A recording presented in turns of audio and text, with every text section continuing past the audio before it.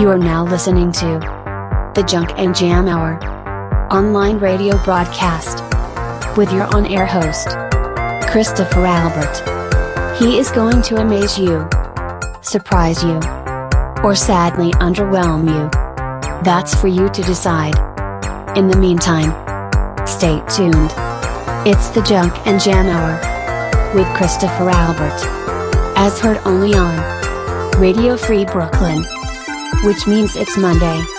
And some of you are still white girl wasted.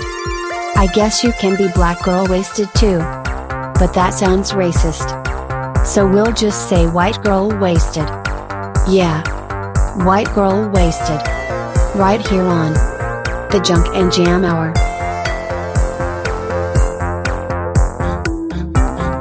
Hello!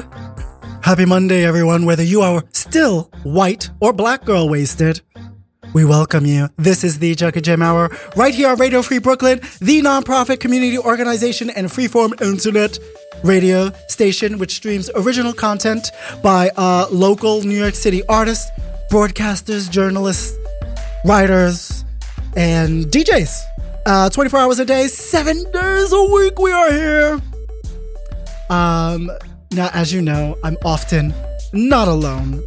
My very special guest joining me in the studio today. She is a comedy writer and performer right here in New York City. She writes everything from satirical sketches, plays, and essays, which are often rooted in the topics of politics and, of course, women's issues. She's a highly educated woman, an undergrad of the University of Mary Washington, receiving a BA in English and music. She's a graduate at SUNY Buffalo, where she earned her Master's of Arts in English. She's a serious student of her craft. She trained and performed comedy at the Washington Improv Theater, Dojo Comedy, Upright Citizens Brigade, and comedy writing at the Second City. Hello. Her work has been featured on Funny or Die, as well as sketch festivals in Chicago, New York, Boston, Philadelphia, Baltimore, and Washington, D.C., and we are so very happy to have her here. Please help me welcome comedian, writer, I want to say satirist. I don't know where to emphasize that. Satirist. Yeah. Aspiring TV writer, Natalie Sayth. Hello, Natalie. Hello, Christopher.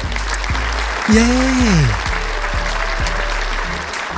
This has been weeks in the making. It's true. We've been talking about this forever. We've been... We couldn't wait. I walked here when we started talking. Well, you look lovely. Thank you. Which I feel like is a little sexist. To tell me I look lovely because I'm a woman. Yeah. And even though I am so used to it, I feel like I'm being a gentleman. Mm-hmm. It's something a gentleman would say. I don't think it's necessarily sexist. Okay. All right. I appreciate it. Thank you for the compliment. I love being told that I look lovely. Great. In a non-creepy now, we have lots to cover. You're a fascinating writer. Well, thank you. I would say humorist too. Thank you. Satirist. Yeah, the humor, the satire, that's the part that, I really want to be fascinating in. I mean, you introduced me so well. My goodness, you must have done so much Googling of me. I know who I'm coming to write my biography. That's right. Well, you are deserving, and we are glad to have you here. But first, you are going to take part. Oh, boy. Help me take part in our first segment of today. So let's get right into that.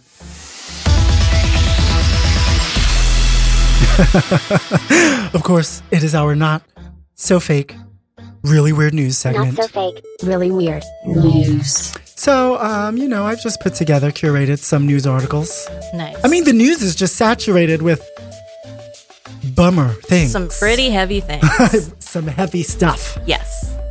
Nothing to write home to mom about. Not in a pleasant way, Unless you need to warn her. Just call her. Don't write to her. Don't make it a permanent written document. It's already too much to bear. No, it's already. So, we look for fun things, I guess. You need some fun to balance out the We'll see how misery. fun they are. Okay. So, we actually go to Scotland. Oh, my. Oh, that was Scottish. Hello. I don't know. Cheerio. It's kind of a mix. I can't do it. You have to say something Scottish. Scottish. was it, yeah. You're like my kilt. Brilliant. No, I Yeah, can't do it. kind of. I am part Scottish. I should be able to. I like English. I can do that. Yeah, that's a little more accessible. I think. Scottish. Hey there. Yeah, that might it's be a little your. more- What do they say? That's like your anchor word when you're doing an accent. Yeah, I'm always looking for that anchor word. Right. Anyway, so a Scottish family vacationing in one of the country's islands found a message in a bottle Romantic. launched originally from Maine 21 years ago. So it traveled 2,833 What? miles across the ocean over the course of 21 years. Now, the guy's name is Mike and his family. They were on the Scottish island where they noticed a plastic, out of all things. Look at how long that lasted. Oh, It was a plastic bottle, 21 years. it lasted 21 years. Yeah. How did they know how old it was? Because it was dated. So the message that was in the bottle was, "Hello, my name is Matt Rhodes. Please write back." Now Mike was able to find Matt on Twitter. Whoa. Matt is now 34 years old. He sent it when he was 13, living in New Hampshire, when he threw the bottle into the ocean Wait. in 1998 Mike, the Scottish vacationer, was able to find with his Matt family with his family on Twitter. Was able to find Matt on Twitter Because he said his name. I guess he left his name, Matt Rhodes. and he found He found Matt him. Rhodes on Twitter. Well, that's some impressive sleuthing, I guess. Yeah. It's crazy. The- So the Matt was like stunned that Yeah. it was been able to find. I mean, that was most of his life. 21 years. More than He's only half of it, yeah. 34. He the only thing is he wishes he would have written something more substantial. yeah. What did? Well, that would have worked. Right. Yeah. What did it say? Like what happened after they connected on? No, I think that's it. It's It just says like, read more, but why success. bother? Success. We got the highlights, the cliff notes. You're, white girl. I am Caucasian. You are Caucasian from Yes. Silver Spring, Maryland. That's accurate. Have you ever done anything silly like that? Like put a message feel in a like- plastic yeah, bottle and send well, it not across the Atlantic Ocean. Oh, let me think. Something silly like that. I mean, I've Carved your name into a tree with hearts. carved my name into. Ooh, when I was younger, there was this like playground near the house that I grew up in, and I thought it would be really fun if my friend and I used like a lip balm to write our initials on the back of a slide. Okay. Yeah, I know, That super. melted. Oh, yeah, That's we were rule cute. breakers. But we were scared of getting caught, so we made up fake names and Got then it. like wrote those initials on the back of the slide, and still got caught. And there was this neighbor who did not forget that we vandalized the slide, and I still have a guilty Gosh. conscience about that to this day. You see, people think, like for me, from the hood, that white people have it so easy. But no, they still have also white nosy neighbors. Yeah, it's a traumatic memory from my childhood that. I love it. I love it. So now moving on, we're going to move to Spain, Okay. where Spanish police have arrested Oh boy. a gentleman of a certain age. Let's go. I don't know how old he is, but these pictures look crazy. The suspense is killing me. Yeah, so apparently, an incident in Barcelona airport Go figure. Kidding. involved drug smuggling using a very low-tech approach. So a man was arrested after drugs, specifically cocaine, was found underneath his toupee. All right. This is your happy news story? Yeah, no, well, it doesn't necessarily have to be happy. You're right. That was Just my odd, interpretation. weird. So they found a half a kilogram of cocaine worth about 30,000 euros. How much? 30,000 euros? Yeah, under his oversized wig. Oh, So guys. apparently they found him some suspicious because under his hat, his toupee was kind of huge. Dude, you can't overcompensate. I mean, clearly he had a lot to hide, but you gotta go for some realism. So obviously, you're used to vandalizing with lip balm. Oh yeah. Have you ever I'm had a to regular smuggle rebel. something somewhere? Ever had to smuggle something? And what was your smuggling place of Oh, choice? man, Christopher, I don't know if I've smuggled. I mean, Maybe out of class. Okay. I'm going to bring this back. Here's the deets. I have smuggled a single serving size sparkling rosé can into a movie theater. Yeah. Well, that's My in every devious Tuesday. lifestyle. I love that. Yeah, I smuggle a lot I of love food and that. drink into Yeah, movie we do theaters. that. Not just We just bring in a plastic bag, but we do put it in our book bag. yeah. You Some got it. snacks. Some movie theaters are better about checking than others. Yeah. But seriously, I think that's like the most salacious thing I've Yeah, smuggled. we like I mean, that. my line of work, you can't toe the line too much in smuggling. Apparently, Natalie here is part of the law enforcement, which we'll get into. So, that gentleman with the cocaine in his toupee would not have been able to get by you. I will tell you on that. Oh, I would have stopped him so hard Excuse me, sir. with my words and my analytic capabilities. You lick your hand and you try to fix. Excuse me, sir. You have a hair. Your out toupee of looks place. too big. Some things You are lick your must. hand and you try to put it, and you're like, wait a minute. You pull it off like Yeah, a Scooby-Doo mask. right. Yeah, I mean, I do that working where I do. I can do that to anybody. Anyone. Just like lick my hand and then Fix fix their their hair. Yeah. Until you notice something else is much more wrong. Yeah, with otherwise the situation. crime would just Crime. happen so much. Crime's about to occur. So this is this is not crime related All right. or like fun message in a bottle related. Could be a little icky. So, Oh, I kind of like icky. All right. okay, so a man went to the optometrist because he had pain. He had pain in his eye for a few weeks. Responsible choice. He tried so many things, like sleeping it off, Eye walking drops, it off, eye drops, staying away from the computer, all of that. He's from Kentucky. We go to Kentucky. He went to the eye doctor for eye orientation and found out that it was caused by an 8-legged blood-sucking critter. So apparently the optometrist had to numb his eye and remove a tick. Oh, With no. tweezers. That's like some Grey's Anatomy shit. Yes. So he was a little scared.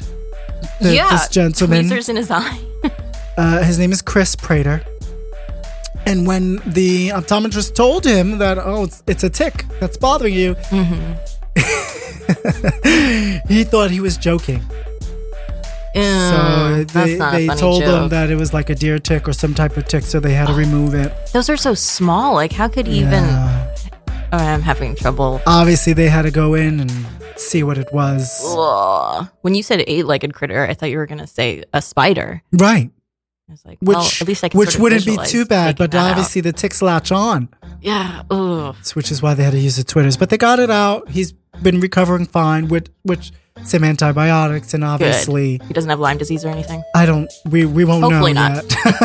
Hopefully not, Chris. And the moral of the story is go to the optometrist. Right. So if you're in the area, so now usually they tell you to check around like under your arms, around your ears, maybe around your belly button, because those are things that could be hitting some crevices wherever. A nice, warm, moist Moist area. place. Bugs love those. They So do love bacteria. them.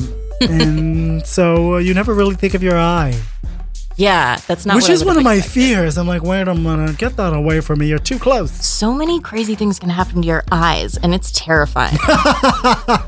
Like, I close my eyes so often just to not have to I know. think about that. Oh my God, so scary. So scary. Mm-hmm. So moving on. Oh, Natalie Sayth. Christopher Albert. You are a comedian, writer, satirist, aspiring TV writer with a bunch of scripts under her belt. That's right. Damn right. Yeah. You're originally from Silver Spring, Maryland. Mm-hmm. Born and raised. Born and raised. Love that. Was there anything?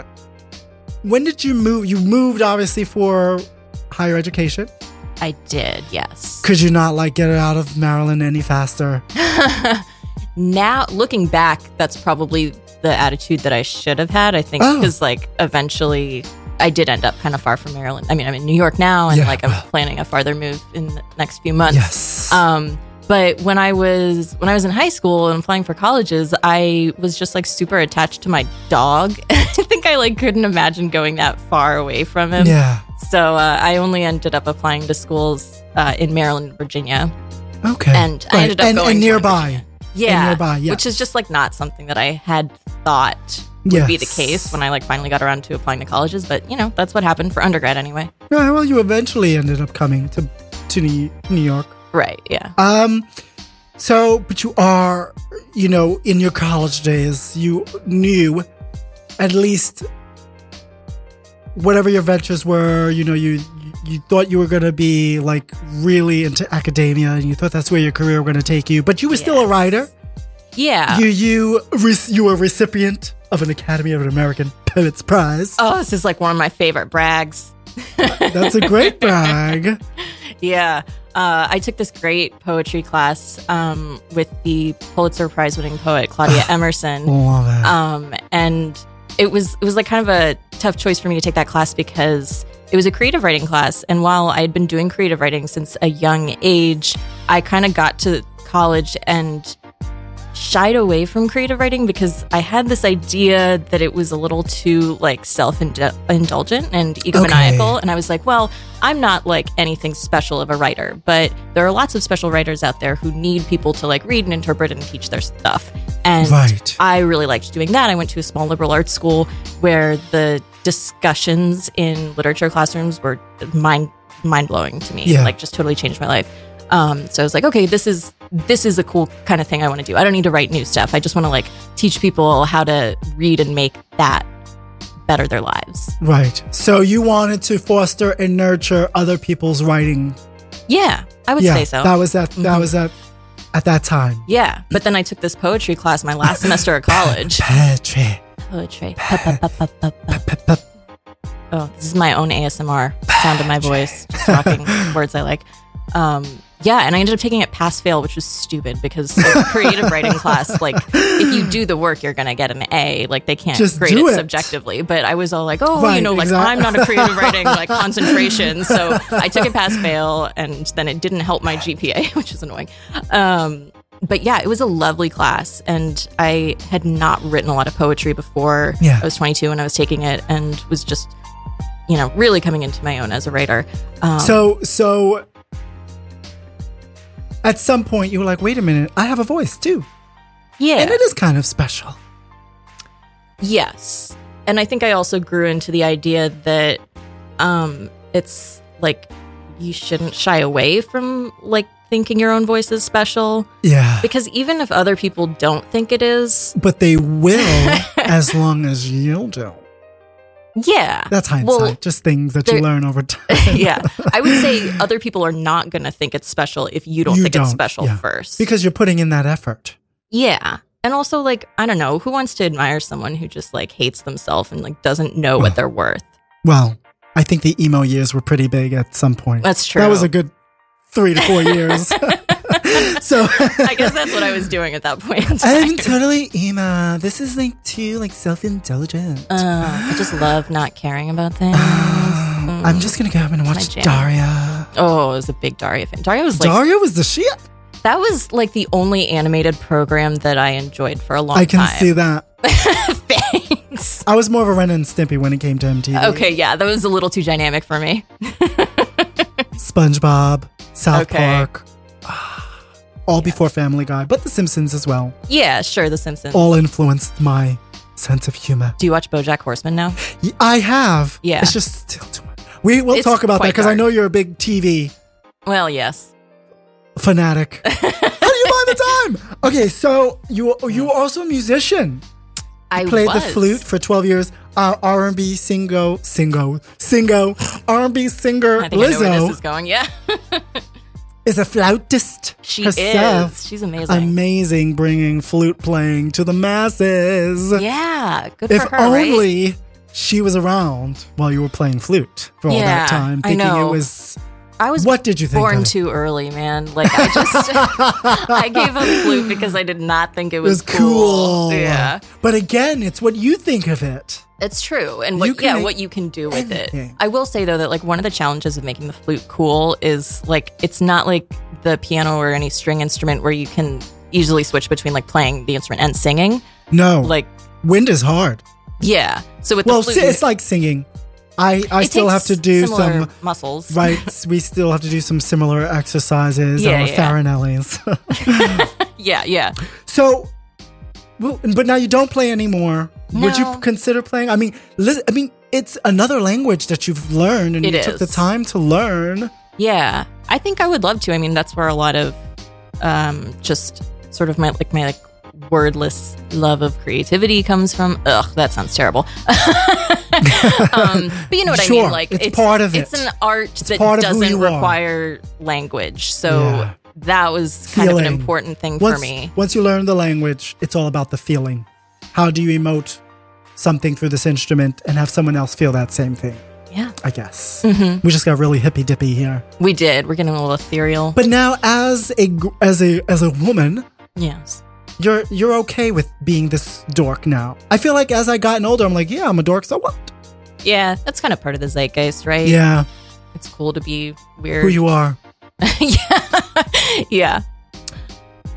How then has mastering the art of musicianship, because you did, do you feel like that's I love that you're assuming I mastered it and you've 12 never heard years? me play. Well, listen, Hey, I know a lot of bad I musicians who played for expect- 12 years. I expect anyone studying any craft, at Yeah. least, after, I think To 8 have years, some- 8 years is the tipping point where you're like, wow, I'm Oh, getting is really that the good at number? this. Mhm. I feel like I mean, you're not wrong. How many I was hours? a prodigy. I was love it. amazing. you can admit to it. Yeah. Everybody wanted me. Could have been the next James Galway. Now, has being a musician at one point, does that still inform your current work? I think so. Yeah, I mean, it's such an emotional, it's such an emotional component of television, which is like my current It's a big- obsessive art a big form. part of TV is audio. Yeah, that's what Music. makes a scene a lot of the times. And I wasn't studying like contemporary like pop music. Classical. But yeah, I think just as much as, I mean, we're all music addicts. Do you remember when Facebook first came out and you would sort of like list the basic things in your bio, like favorite hobbies, favorite Sure. music. Yeah. I was like You just copied your MySpace over. yeah, basically. Well, I mean, I was like about a college freshman or so when Facebook like was becoming big, and I would go through like all the Facebook profiles of new people I was meeting in my freshman class at college, and most people under music would just be like, love music, like love a little love bit it. of everything. Thumbs up. And I'm thinking like, what? Can you imagine being a person who's just like, Specifics. I'm not that into music, like. There was an episode. I feel like there was an episode on what's one of your favorite shows? The Big Bang Theory. I think That's the last season. Oh, okay. I forget his name. The Indian one where he had his I know who you're wife, talking about, but I and don't actually watch that show. Her character did not like music, so he was Oh, like, really? yeah, Oh, yeah. man, The Big Bang Theory has beat me to that joke? What? I should just retire. But yeah, I mean, I think that is the joke. Like, really? You don't like music? Yeah. And I also just think, like, Kill yourself. I don't know, unless you're, like, some people obviously are, like, music lovers and are very dedicated and, like, will have very particular tastes. But I feel like for the most part, at least the people who were, like, filling out Facebook Yeah. profiles in my freshman year of college, like, people, I just don't think people's tastes are that varied. Is that, like, having a very low opinion of... Not yet, anyway. And, I mean, this is why we go to museums. This is why we go to theater. This is why we take classes. This is why we continue to... Yeah. It's just funny, Do whatever if we- someone, like, tells you, like, who's a really good musician is Lady Gaga. Like, you wouldn't think that already. But isn't Like, she? She's phenomenal. But Prince was... Yes. Stevie Wonder. I mean, all these people you think, oh, they're just pop icons. But no, they really are also musicians. Oh, yeah. Yeah. True artists. True artists. Artiste. With a Z. So now, love it, music, writing. But you eventually had this realization soon after that you wanted to pursue satire, comedy. You were first influenced by Monty Python's Spamalot. That's right. Yeah. I kind of slept on satire for a long time. Like, I didn't watch a ton of SNL. I didn't watch a ton of like The Daily Show or anything. Yeah, like, love that too. I don't know. I think they just looked really like masculine dominated comedy things, and I was so like you a didn't little more see into yourself, drama. and there wasn't. And Joan Rivers was already off air. Yes. So you still didn't have that. Tracy Ullman, I think her show was already off air. I do not remember ever having. You that don't remember available to Living me. Color? I remember. No, I don't think. There was a lot of funny women on that too, and The Edge. And The Edge. What was the other one? The one based off of the magazine, Mad TV. Oh, Mad TV. Yeah. Had a lot of females on. Yeah, it. I mean, like, I would watch sketches from those shows after the internet after like Yeah. YouTube, made them accessible. I'm just a few years above you, dear. Just a few. Just quite a few. Yeah. But even in my day growing up, I remember black and white TV still being on repeat. So I remember we had a black and white TV. Yeah, but we were old school. Yeah, right. But we actually had the program still repeating at nighttime. So I Love Lucy would still come on. Okay, yeah. And the Honeymooners would still come on. And oh my God, what is the her? early seasons of Bewitched and I Dream of Jeannie, I Yes, think was I Dream of Jeannie, Bewitched. Yeah. Oh, I was a big fan. Like, I watched a lot of TV Land when I was younger. Oh, there you go. See, but TV Land we didn't have TV Land yet. We didn't even have cable. But these things came on regular television regularly. That's pretty cool. Still, even a decade or two after the Jeffersons, I was a big Dynasty fan. Oh my! I've never watched Dynasty. Of course, I didn't really get the joke of the joke. I just lived for the drama. Yeah. So obviously, so what then?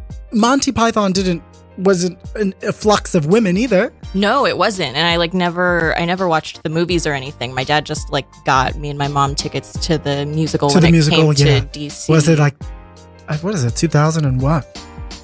This was probably like 5-ish?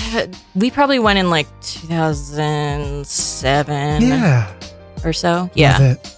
And I had never seen satire done like that. Yeah. Like, just witty. It invited you in too on the joke. Yeah. You understood. Well, it was like a slap in the face of understanding what parody was and how effective it could be. Sure. And I was a junior in college at the time, and shortly after I saw that, I had this like frying pan to the head kind of idea. I love it. That I was in an honors. Thank you for the visual. I don't even have a. You make a sound effect. I can probably do it. Boing, That's ding, ding, not a ding. frying pan. Yeah, I was looking for something. I don't have many. Whatever, we'll just take that. Yeah, we can use our imagination. Yeah, but a light bulb, if you will. Yes, and you don't need a noise for that. No. Yeah, so I was a junior in college at the time, and I was in an honors society for music majors, and we were like taking new pledges. It wasn't like an actual fraternity or anything. But I had this idea to like create an intro video for the new pledges that was using our favorite show at the time, which was The Office. Yes. And so we did like we sort of like mapped The Office onto what this honor society was. And there were a lot of like funny parallels that we could do with characters on the show and like characters you meet in the music department. And just sort of like community standards and, requirements of being there. People don't realize, but this is how you know it's innate, because it is a switch. When you see how clearly not you can just map being something. a fan, but you have an eye, you have an ear for it. Oh my gosh, you're making me sound so fancy. I'm not just a fan of it. I mean, this is what we love to do. We love it. Yeah, that was one of those moments in my life you where automatically see the world through a different lens. Yeah, I guess and so. you have to strip away of taking yourself so seriously, the world so seriously, but it's still taking it seriously in terms of, well, I have something to say about that. Yeah. And, just not the way. And I'm going to keep saying it. I'm not going to let anybody else like put me down. Yeah.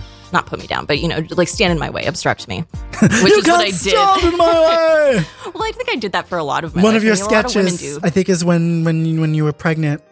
One of the sketches you did. When I was pregnant, the surrogates. Not in real life. You were the Hollywood surrogates. Yeah. And you were like, I'm not going to stand for this. And you stand up. Great joke.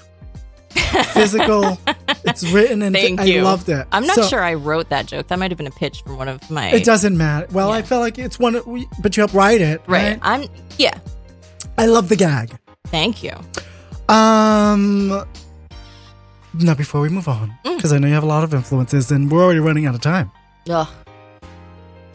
We have something in common. We have lots of things in common. One of the things we have in common, we both made up our last names legally. I got married. I had to change my name, so we combined our last names. I didn't know that. Yeah. I love when people do that. Yeah, we were like, let's combine our names. What was your name before, if you don't mind me asking? De la Torre. Okay, and what was his name? Figueroa. And you got Albert from that? No. Oh, no. Alberto. Albert is my middle name. Oh. So my full name is Christopher Albert de la Roa. But Christopher Albert's my stage name. It's just easier. I gotcha. It's my real name. Mm-hmm.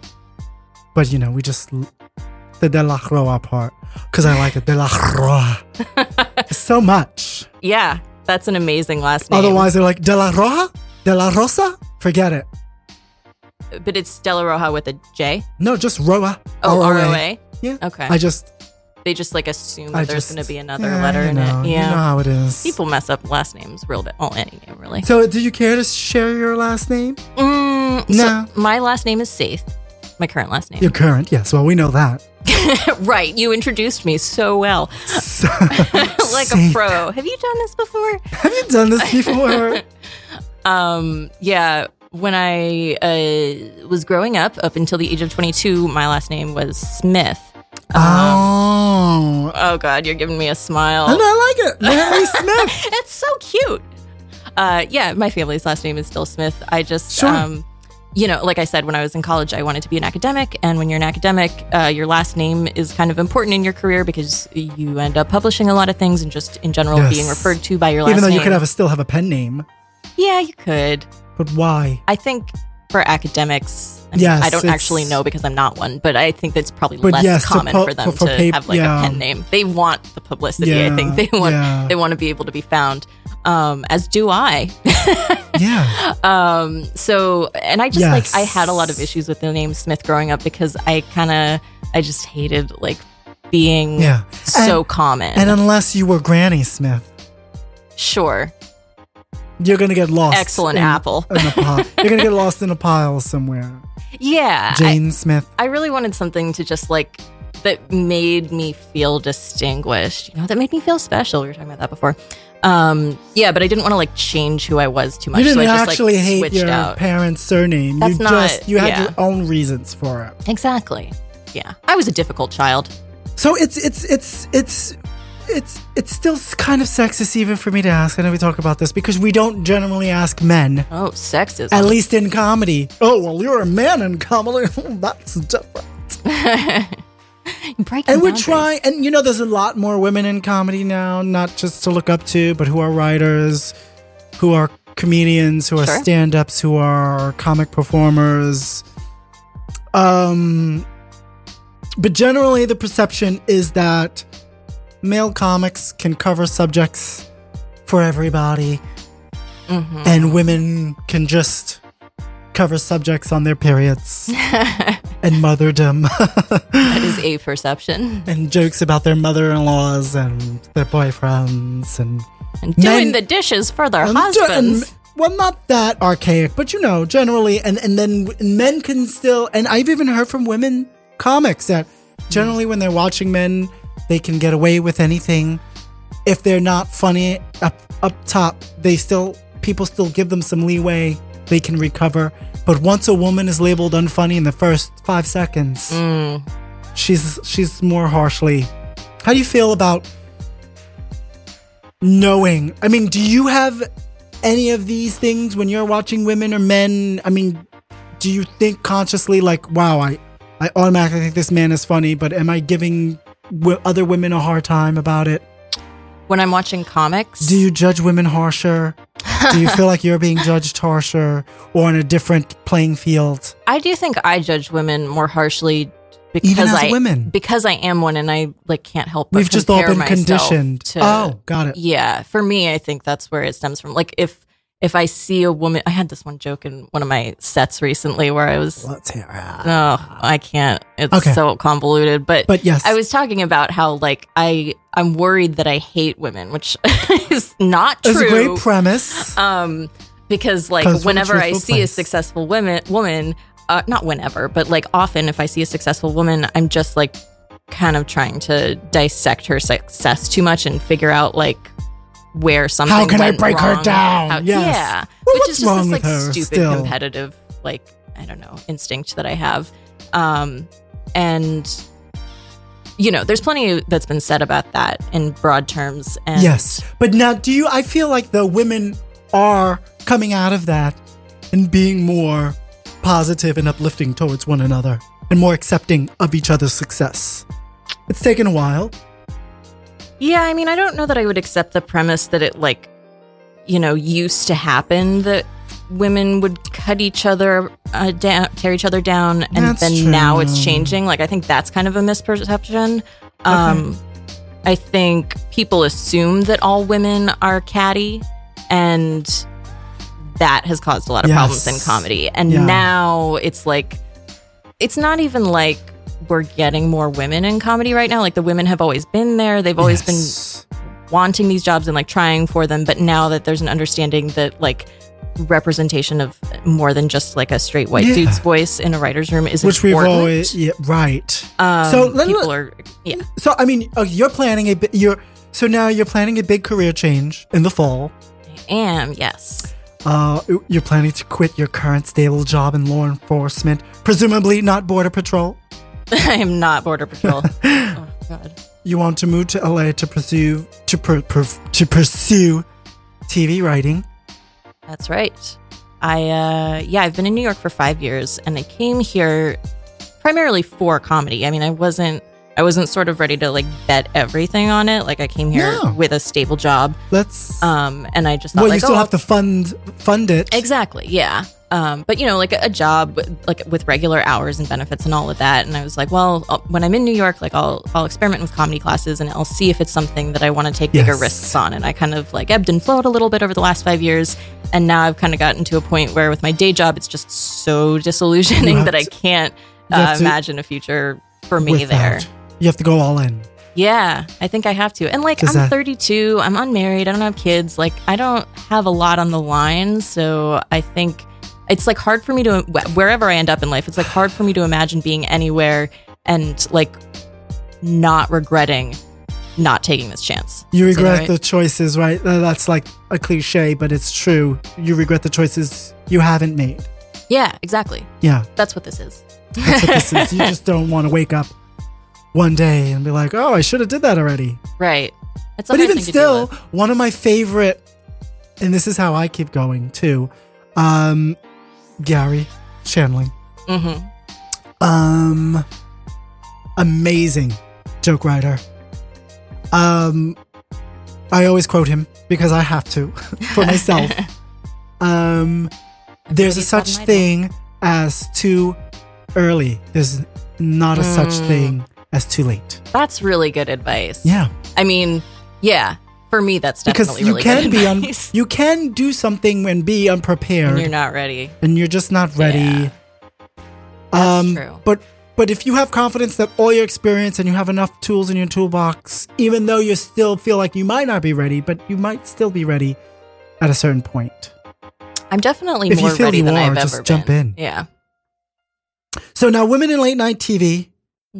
But now you on your website you are a dedicated writing section to late night humor and monologue jokes. Yeah, I started that section when I was in a late night writing class. Love it. And it's funny because I should have just like tweeted all those jokes. Like, that's really where they belong. But and I think I did tweet some of them.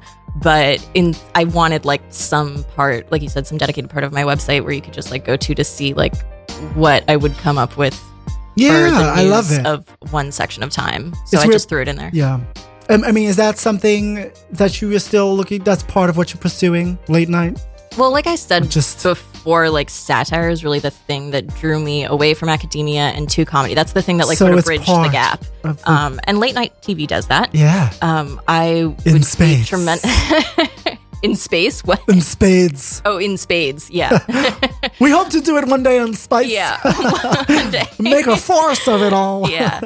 We'll do comedy on the moon and But women just compete. television, I guess. Any Anything that's like making a point, you know? Well, Like, I'm not a huge fan of TV for TV's sake, you know? Like, I don't know. I think it can be helpful to figure out. I mean, that's things. just a whole nother conversation about that. But then let's talk about then your own humor writing. Okay. Because I know you already have some successful. You have a piece in McSweeney's already, and I know you have another one upcoming. That's correct. Is McSweeney's just online, or are they printed as well? I believe they do a quarterly printed, Humor magazine. but they're like primarily, and they publish books too, but they're primarily known for like the easily accessible online humor. Yeah. So when that piece, you do translations of what the margin notes mean on a freshman composition paper from the instructor. Yeah, like your teacher marks up your paper and like this is what they really mean. Really great. You've also have a few pieces on littleoldladycomedy.com. Mm-hmm. One of website. your pieces, self-affirmations for writing and or masturbating. They're very similar things. They're very similar things. One of them, some of them, which I love. This is way better than real human interaction. It's harder with my pants on, but not impossible. I love that. Do you not write with your pants off? It's the only way I can right. write. The only valid excuse to stop, obviously, writing or masturbating is carpal tunnel. But now, moving along, one of the things in your list, you says, I've had so many rejections. I do this for no one's pleasure but my own. And then another line, these struggles will be great fodder for my memoir one day. Yeah. Which I love because, first of all, tell us then about some of the challenges you had so far in forging your own path into your comedic writing career. Ooh. Well, when I was in grad school and I was starting to like finally realize all this great satire out there, I was watching SNL, and that's when I realized that a lot of those people had backgrounds in improv comedy. Yes. I took improv classes as soon as I could. I had no experience in that at all, but I just decided like, okay, this is something I need to learn in order to get where I want to be. And it really is, you know, because you have a background in improv as well. Like it's a cult. Stop telling my business. It's a way of life. It's just like sucks you in and like builds this awesome like kind of incestuous community. Yeah, yeah, sure. And so I was taking classes for like a full year, and I was lucky enough to make it onto a house team at the theater That's where amazing, I was performing. yeah. It was a big accomplishment. But 6 months later, I got cut from the team. Boo. Thank you. That wasn't the Brick Penguin. No, Brick Penguin would never leave me. They would never. JK, they might. It was I an don't know. umbrella. No, I don't think I This put is just team. something. It They was a would house just team in DC. Screw them. Yeah, but you know, because you asked about But challenges. you still got your wings. Got it. Yeah, Got it. that was just something. I guess that, sometimes you just don't fit, and that's okay. that's something that you have to make peace with. Yeah, Yeah. yeah. But you know, I mean, Julia Louis-Dreyfus, Uh-huh. who's up for another Emmy Award, hell yeah, she is. didn't make SNL for too long. You know, She got fired. I You- think. I can't remember. She was on it. a Very young, a though. gaggle of Maybe others she who wasn't. haven't. Right. Yeah, Steve Carell But that didn't make moves you, SNL. right? That moves you into the next. Yeah, I mean, I kind of have a problem with like veering too close to the everything happens for a reason mindset. Well, like, you still have to make it happen. yeah, But totally. it can move you. It can still, you can still use it as a way, I got to still go forward. Absolutely. Well, you have to. You have no Right. choice other than just to like stay in bed, Or- which is also something I've explored, Which you and it can. doesn't yield that much. We cry for a day or two. Yeah. But it can propel you to the next thing. Yeah. I mean, it's important to use it, like you said, to propel to the next thing, but to also like just to not worship it too much as like the thing that changed your life, and also not to hold on to your anger too much. Like, you know, if you make I feel like once you get to a certain place, though, like Julie Louis-Dreyfus, I'm sure wears that as a badge of honor. She got? I was at one point fired from SNL. You know, like that's their loss. That's something you can be proud of. That's how she can say it. Yeah. But I also, like, I would venture to say she probably doesn't care too much now. No, like, not it just anymore. doesn't matter. It's not like she's mad at the people back then. But you have to enjoy the process along the way. You learn have to find anyway. ways to enjoy it. Yeah. So I guess I love how you like, no, I don't have to fucking accept it as a badge of honor. I just have to move on. Badge of honor is a bit of an high bar. Yeah. It's a thing that happened. Everybody has shitty things that happen to them, But yes, so now you talk. So you have a lot of. You do a lot of humor writing, which I love, and you have there for people to read. By the way, yes, I do. You can find out all about her on nataliesayth.com, SAYTH. That's right. But now your writing isn't just satirical. It's not just witty. They're also informative. You provide your readers with facts, figures, and other enlightenments. Oh, you're giving me a lot of credit here. I don't know where this is going. Well, okay, so like one of your pieces, insurance claim denial for Harry Potter. Oh yeah, very factual. Includes actual injuries Harry Potter has sustained in the movies and the books. Yeah. Great piece. I used to work for AIG, so I loved it. Okay. I get it. You're also a big advocate for you're a big pit bull advocate. Aww. So one of your pieces, To My Neighbor Who Has Pit Bulls, you actually provide scientific facts for why pit bulls aren't actually a danger themselves. Yeah. But you obviously write a satirical piece. You know, it's great because you are that person who are against pit bulls, but you still somehow manage to say, you know, I get why they're not. Well, but I still feel like I'm in danger. Well, that piece I was writing from the opposite viewpoint that I, the author, actually hold. Which is great. And, you know, there have been people close to me in my life because you've had issues with pit bulls. Yeah, or I had one who was like the best thing that ever happened to me. Yeah. She was just a miracle doggy. Yeah, and they're just so full of love. Not all of them, you know, I don't. Because they've been damaged. Yeah. I mean, they've been abused.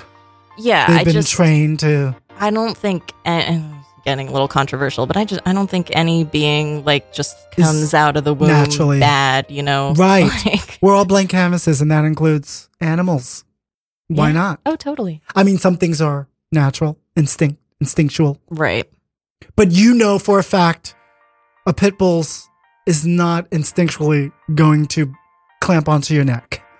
Right. And I mean, that's not that comforting, I don't think, to like a parent of a young child who's like, well, I understand that it's still like a learned aggression, but if there is an aggression here, like I don't want my kid around. Like that's totally fair. But also like it's not just pit bulls. That drives me bonkers.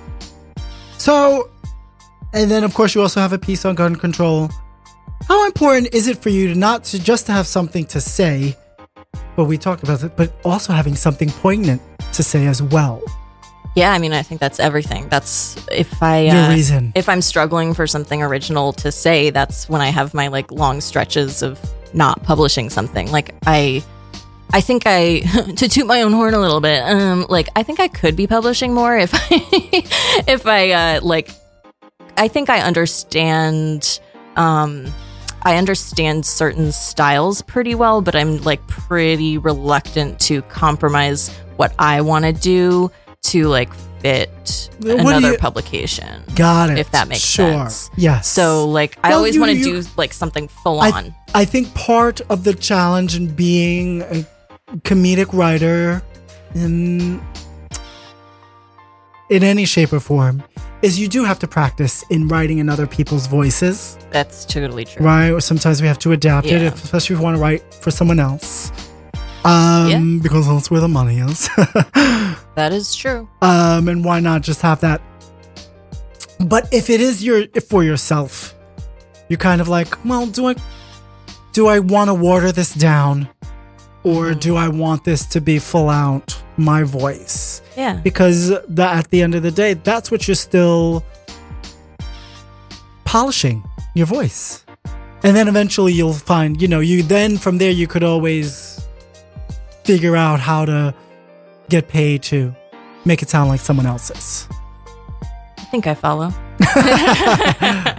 It's all about your voice. Yeah. Mm-hmm. So I guess that's also part of the challenge. You're like, I would really like to be a part of this publication, but I feel like I don't want to lose too much of myself doing it.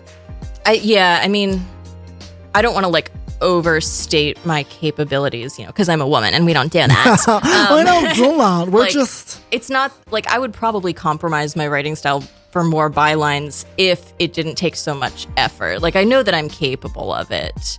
It's just, why apologize for what you want to say? Oh, yeah. No, you shouldn't at all. Yeah. Well, again, your pieces are great. And I don't just say that. So again, now you're moving. I think we have time for a little game, but I don't know. That's up to you because I feel like there's still so much to talk about. Ugh, there's so much to say about me. I'm a fascinating person. That's what it says on my Hinge profile. Does it? No. I actually think Hinge is kind of a hard dating app to they design the prompts to be original and different from other apps. Do you find it as not just a smart woman, but in dating, you're also funny, which obviously not everyone is, or naturally. And you're also working law enforcement to pay the bills. Yes. But you're also a performer. Do men find that intimidating? Ooh, do you remind them question. that they're not following their live streams? Is that why I don't get any matches? Is that why you're not going to get any matches, Natalie? That's really funny because I have this one line part of another stand-up that I've been doing recently where I was talking to my therapist about some issues I've had with friendships with women recently. Sure. And how I feel I'm trying so hard to make certain friendships work and they keep falling apart and I don't understand why and I just end up getting so hurt and I'm Takes both. So I'm asking my therapist I don't understand what I'm not doing to sync up with her right now. And my therapist goes, Natalie, do you think that maybe women treat you differently because they're intimidated by how pretty you are? I was we can't feed my ego too much here. Yeah. That's not what this is for. Probably not it. But it might be it might be that you're not.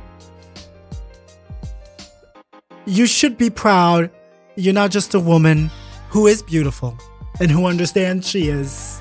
But you are also all these things that not just women, but men are afraid to do for themselves. Yeah, I guess so. Because I'm an intimidating monster. Yeah,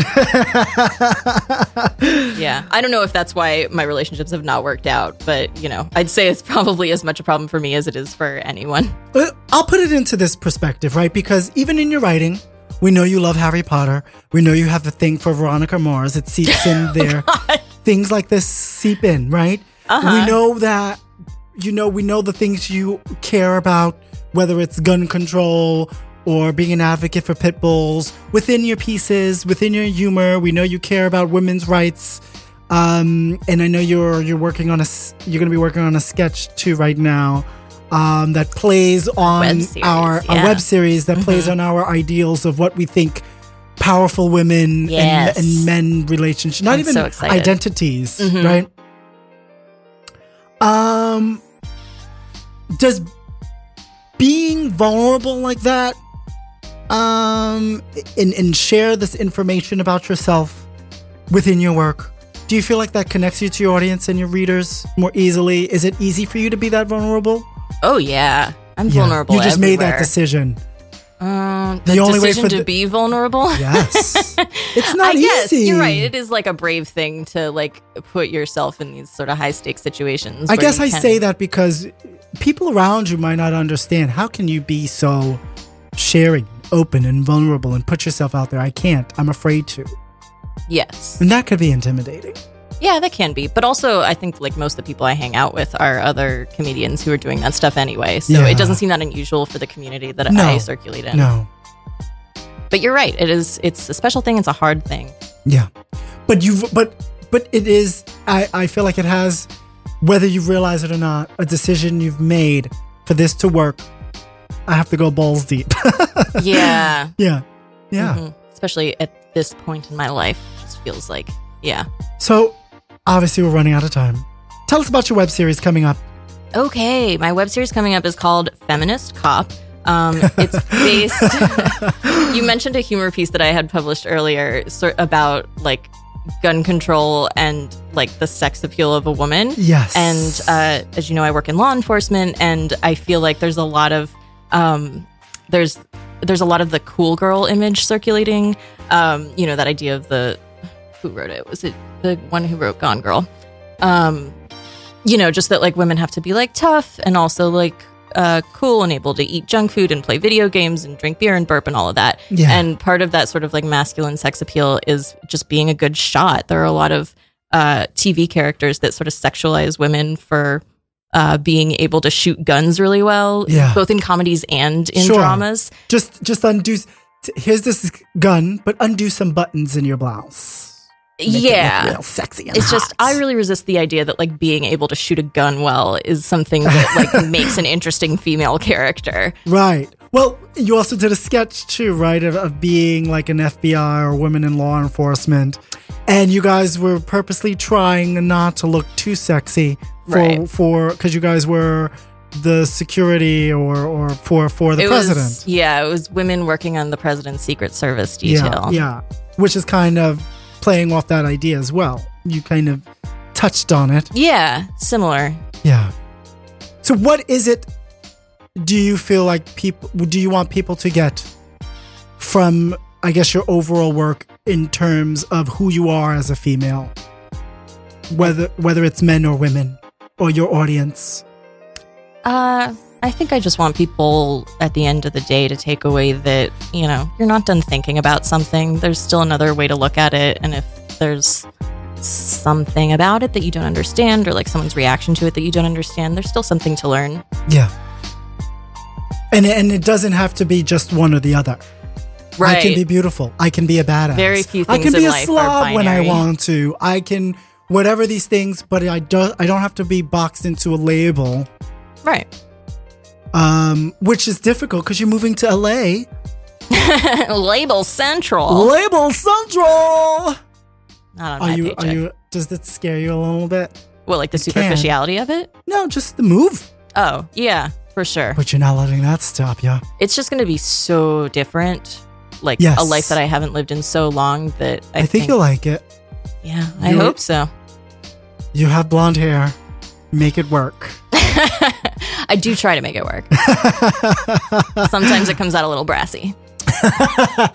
Natalie Sayth, thank you so much. We can find you on nataliesayth.com.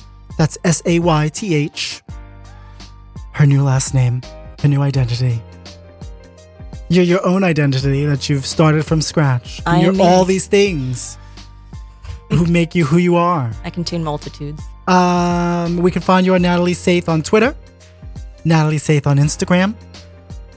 Yep, I'm easy to find. I'm the only Natalie Sayth if you Google me. She is the only Natalie Sayth. I made sure of it. If there's a Natalie Smith out there, go sit on it. We don't care. Sit on a big one. Sit on something sharp. We don't care who you are. All right. Make it bleed. For everything we do here, you can find us on RadioFreeBrooklyn.com, and for everything I do, junkandjam.com. Thank you guys so very much for tuning in.